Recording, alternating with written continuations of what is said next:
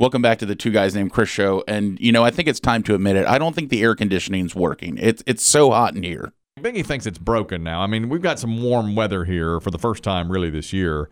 Our high temperature in this area today is up in the 80s. And it is in this studio now at 77, 78 degrees. Yeah. We've messed with it and tweaked it and turned it from heat to cool and off and on. It's just not working.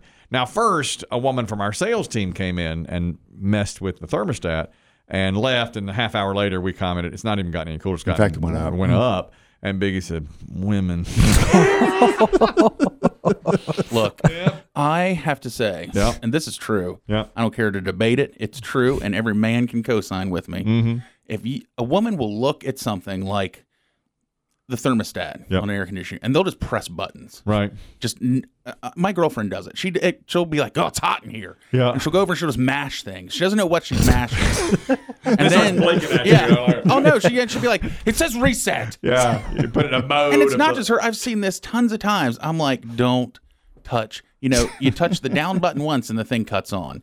Right. But sure enough, when you got over there, you were like, well, here's the problem. Somebody set it to 59 in heat. And I'm like, that's because she got over there and touched it. She didn't know what she was doing. Right, just touching it. I saw her over there. She's mashing. But I put it on cool in 68, and it's still. I thought that would do it. I did too, but it's still. I don't know that we're not even trusted to touch the thing sometimes. I don't know if it's cut off. That may just be for decoration. Maybe. That's probably even a control. I think they do that in hotels too. A hotel will be hot, and you'll cut the air down, and it'll just stay the same. And you don't know. You don't know what's going on. Like the display screen that looks like that's where the numbers are. It's really just a camera looking at us going, it says 72.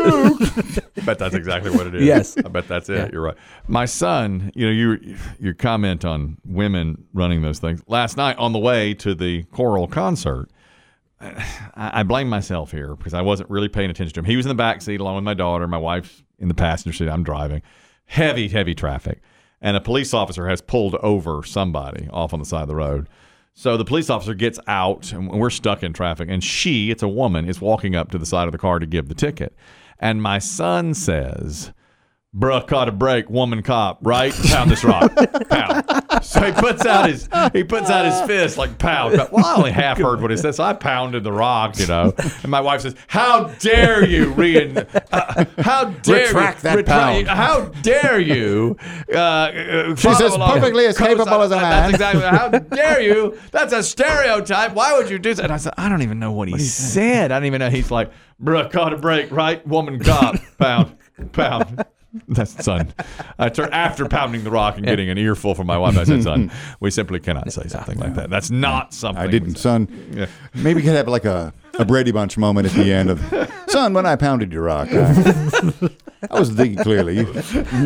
Not your mother, although your sister. You're probably right. I didn't hear him. I try to tune out everything. In a car full of my wife and my kids, basically, I'm just trying to listen to Delilah and go along. They played. Here's Open Arms. Yeah, they played. I had Open Arms.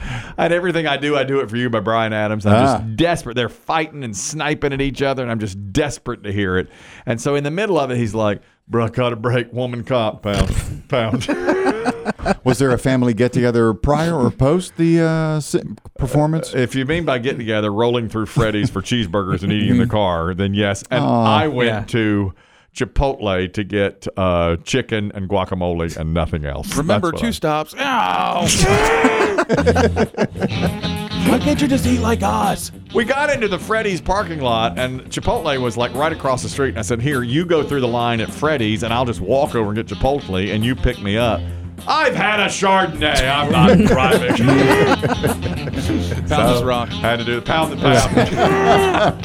pound.